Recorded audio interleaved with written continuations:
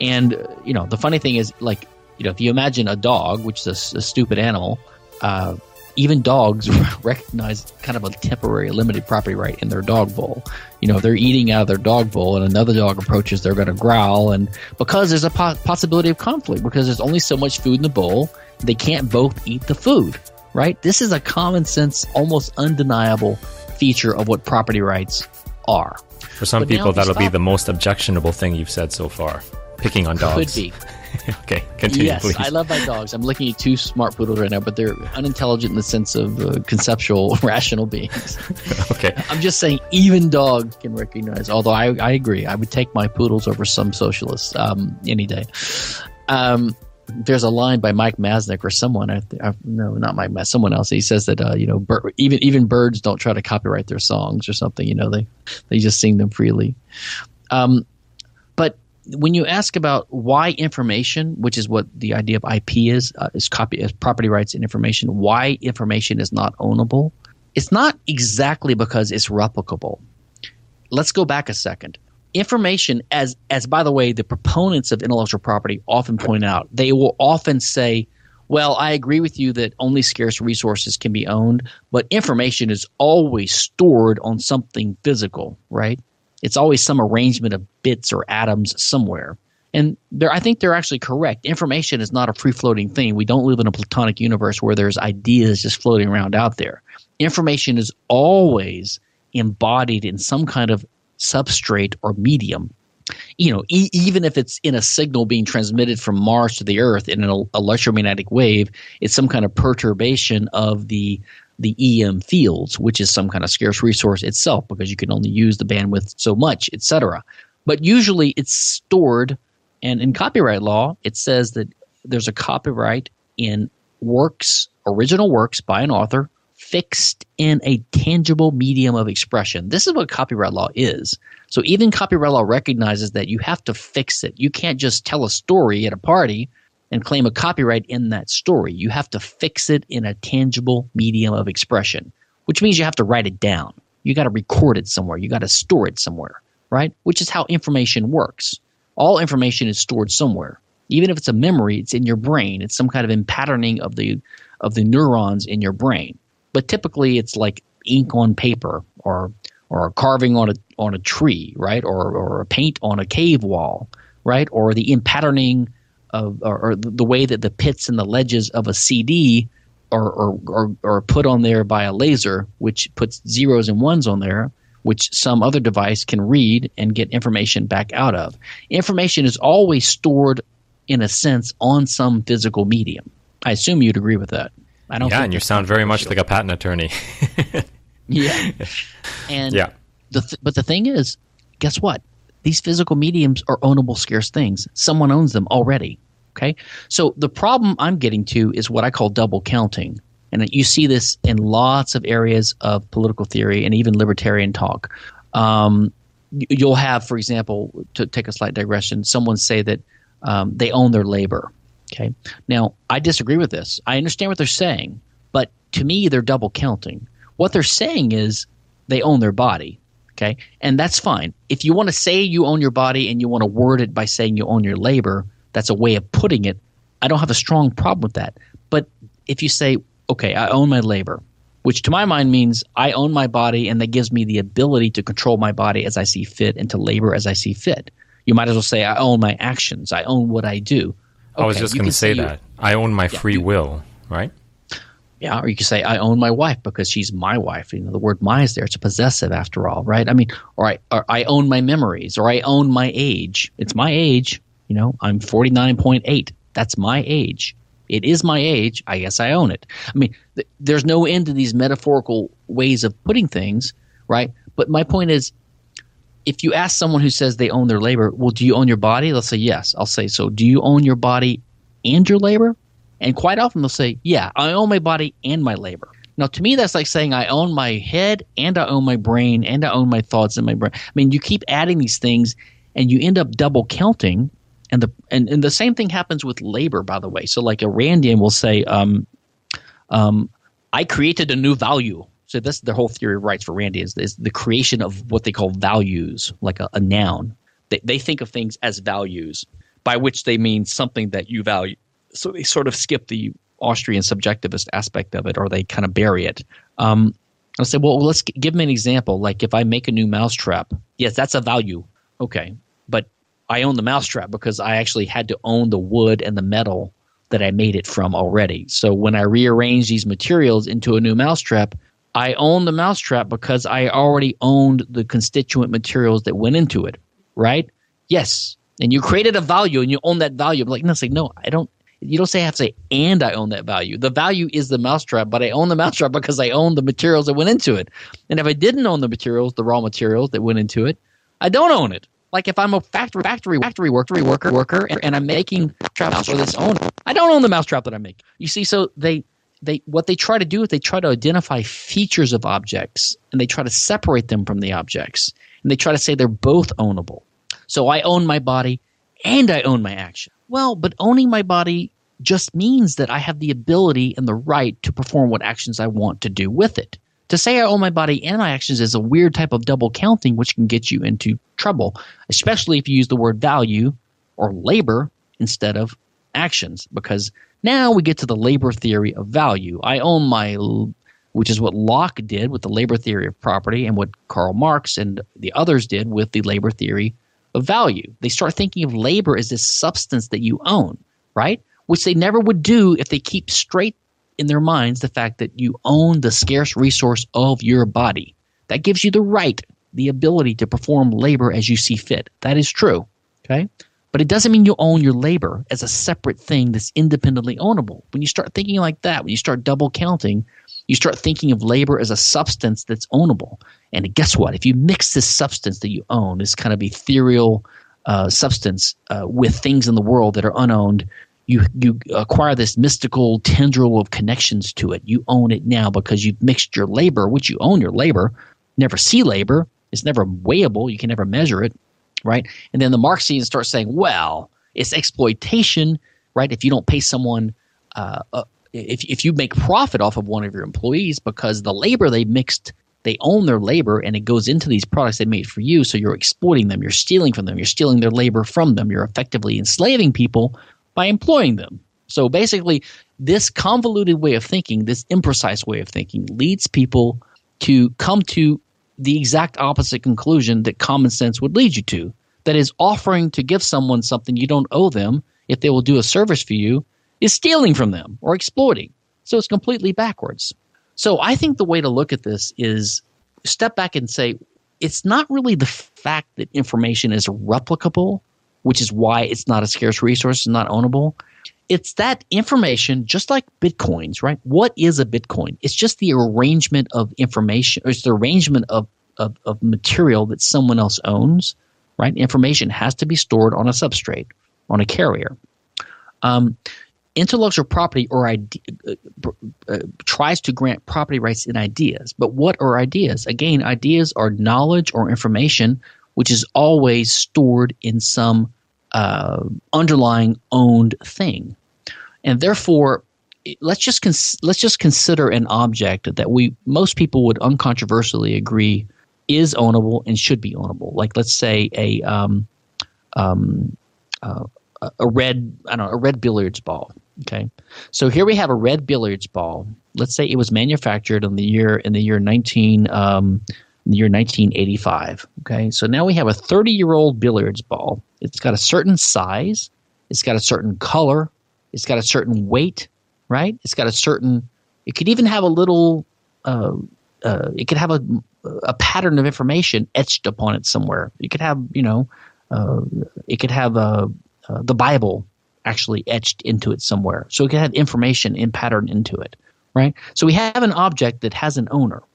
Now this object is describable by many of its features, right? Or characteristics, or what you could call properties, right? One of the properties or features of this ball is its diameter. One is its mass. One is its age, okay? One is its composition. Right? One is its degree of perfect sphericity. I don't know what the word for that is. One is its color. It could be bright red. These are all features of – another one is the information in pattern onto its outer surface. There could be a nice saying or the Bible or whatever on there. These are features of the object that are owned. And this is why I mentioned the double counting point. It is true that you own the ball, and that means you own everything about the ball. But it doesn't mean that you own these features as some kind of separate metaphysical thing. You don't own the color of the ball in some general sense. You don't own redness. You don't own the age of the ball.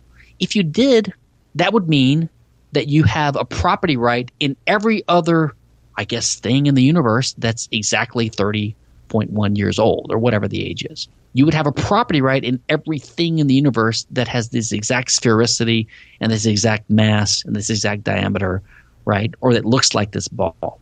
And that is the problem with intellectual property. And that's the problem with treating Bitcoin as property, in my opinion. Okay, but hold on for a second. I don't know anyone who supports IP that would claim that they own all of those things separate. They would claim that they own the combination, this unique and original combination of characteristics.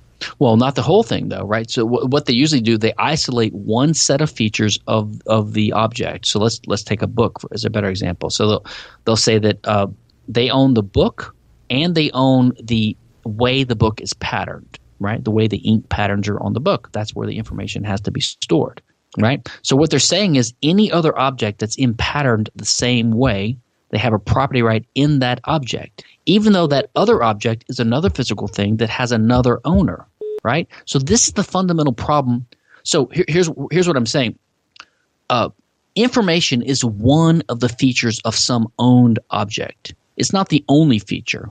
It's one of the ones that's more easily copyable. So, for example, if I see a book that someone else owns, it's pretty easy for me to make another book using my own resources that has a similar pattern of information on it. So in that sense, information is a feature of an object that happens to be easily replicable. But other features of the book may not be easily replicable. So, for example, the age of the book. Let's say it's the oldest book that we've ever found. It's 1,500 years old or something like that. I can't make a new book that's 1,500 years old. I just can't do that. Logically, I guess you could, but I can't see how you can do it. So that's a feature that you couldn't easily replicate. Okay, the weight of the book, I guess I could make an object that has the same weight as that book. So certain features of objects are easily replicable and certain features are not. But the point is, whatever the feature is, it's a feature of an owned resource, and a property right is not violated by someone else having another resource that has similar features in some respects. This is the very problem of IP, is that it all goes back to this double counting, and it goes back to a mistaken idea. And this is why when people talk about Bitcoin, they say, well, Bitcoins exist. You know, they use the word exist. It's like, well, to my mind, it's sort of a recovering Randian who appreciates her epistemology. When they say it exists, what they're trying to say is there is a conceptual term that we found to identify an operation of this phenomena, and the term is Bitcoin, and that helps us format our thinking. It's a valid concept. It has a referent in reality. It describes something that's actually going on. It's a legitimate concept. It's an accurate way of describing what's going on. So when they use the word Bitcoins exist, what they mean is there's really a phenomena out there, and this is the way to understand what's happening. We're going to use this word Bitcoin and this concept Bitcoin to format our understanding of what's going on, right? But people get trapped into this, well, I've just come up with a valid concept, a valid way of understanding the way the universe works in this one little area. And so I'm going to attach the word exist to this. That's my grunting way of saying this is a valid concept. It's an accurate description of reality. So I'm going to say blah exist, like so because blah exist, which is my way of grunting out that I've come up with a useful way of describing what's going on. The blah must be ownable. I mean, this is basically the reasoning of these people. They go from conceptualization, the fact that there are legitimate concepts, to whatever word I can slap on something that's a useful way of describing reality must point to something out there that is ownable. But the problem is, quite often, the thing they're pointing to is a feature of an object that is itself ownable. And the thing is already owned. The features cannot be independently owned.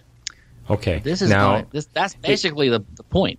Your frustration, does a lot of it stem from the fact that you're having these discussions with people who aren't sort of versed in IP law or just legal concepts to begin with? Would you be having the same discussions to the same extent with your colleagues, for instance? No, and I don't mean well, okay, so there are no colleagues, basically, is the problem. And the reason is, and no, I'm not frustrated with people. I understand their confusion. Look, I mean, I've been struggling with this myself for a long time, and this is the way my thinking wins its way, to try to find a way to assemble this stuff that you can see where you can feel there's a gnawing problem that everyone has, and they're not quite getting it right.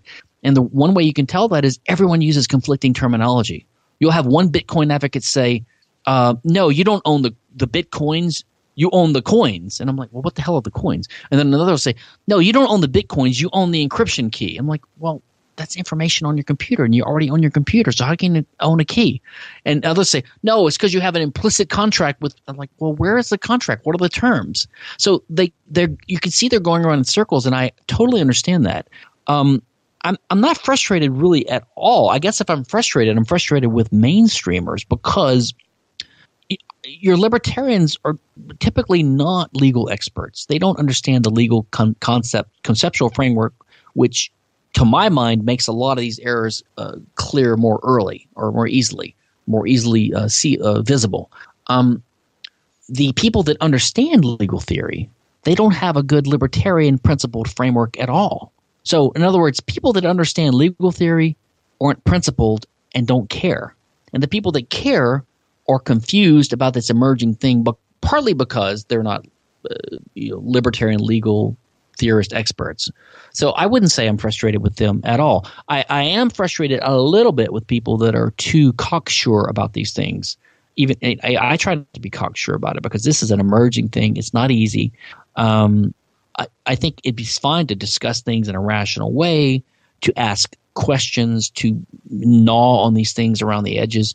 But for people to just come out cocksure with these statements, which you can tell right away they haven't thought it all through, and they're just making assertions which they cannot back up, or they haven't defined their terms carefully enough where you can even know whether they're right or wrong, which is always a sign of someone who is kind of a loose cannon. So I don't mean to sound frustrated.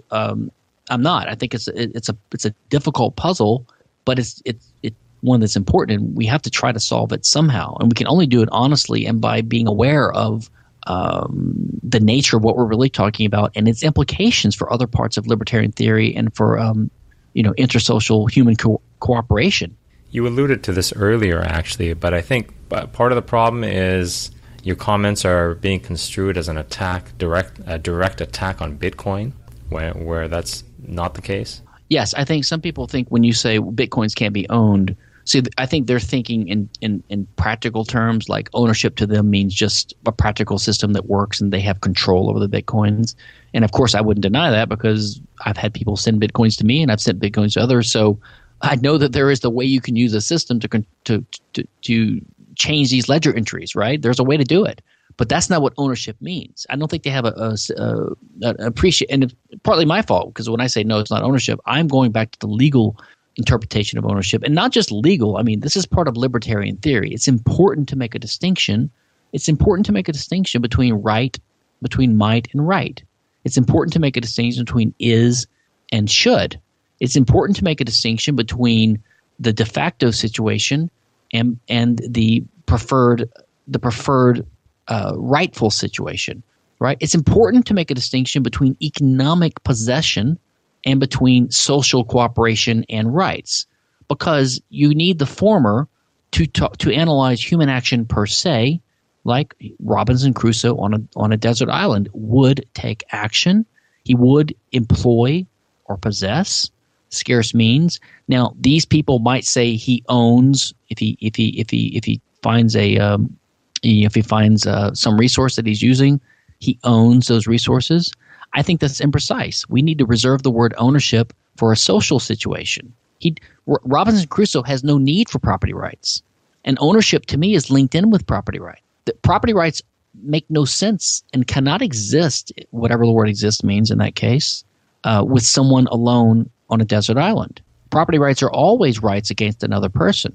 and they always control the legitimate ability to use a particular resource that the two or more people in this society could potentially have conflict over. Okay, and one more question. We're going long here, so one more question before I wrap up. If you were going to write your book or revise your book against intellectual property, or I'm wondering, where would this double counting fit in? Would it be just kind of supporting commentary, or would it be more supporting? No, okay. I don't think it would radically revise it. It would be supporting.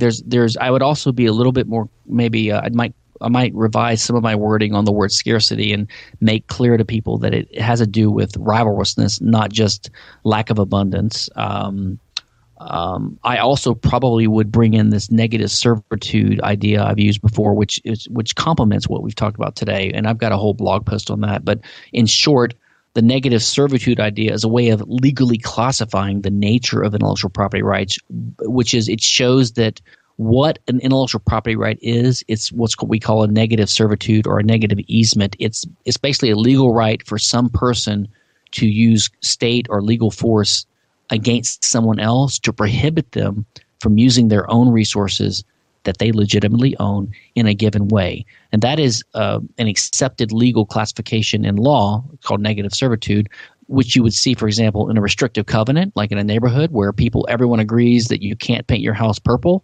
Okay, that's a negative servitude. And a negative servitude is perfectly legitimate if it's contractually agreed to. That's why people do it.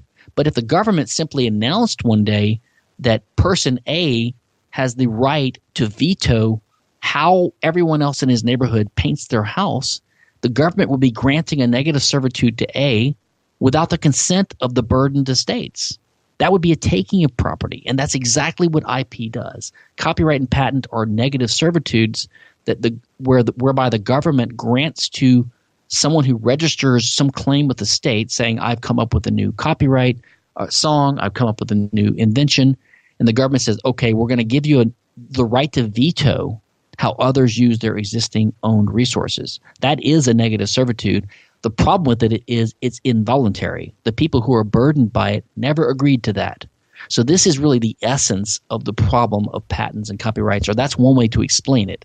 And I did not have that in my original book. So I would add that, and I would add this double counting stuff too as another way to illustrate the dangers of IP. Okay, my guest has been Stephan Kinsella, patent attorney. You can find him at c4sif.org. I believe I have that correct. Is there any other website or, for instance, a podcast you want to mention? Well, I have c4sif.org is where I put a lot of my intellectual property-related material. My general website, stephankinsella.com, has all of my books and articles, and I have a podcast there too, which I'll run this podcast on when you release it. Okay, great. And I'll link to that on the show notes. Thank you very much for joining me for this in-depth and extended conversation. I really enjoyed it. And please visit my website at powerandmarket.com. Until next time, take care.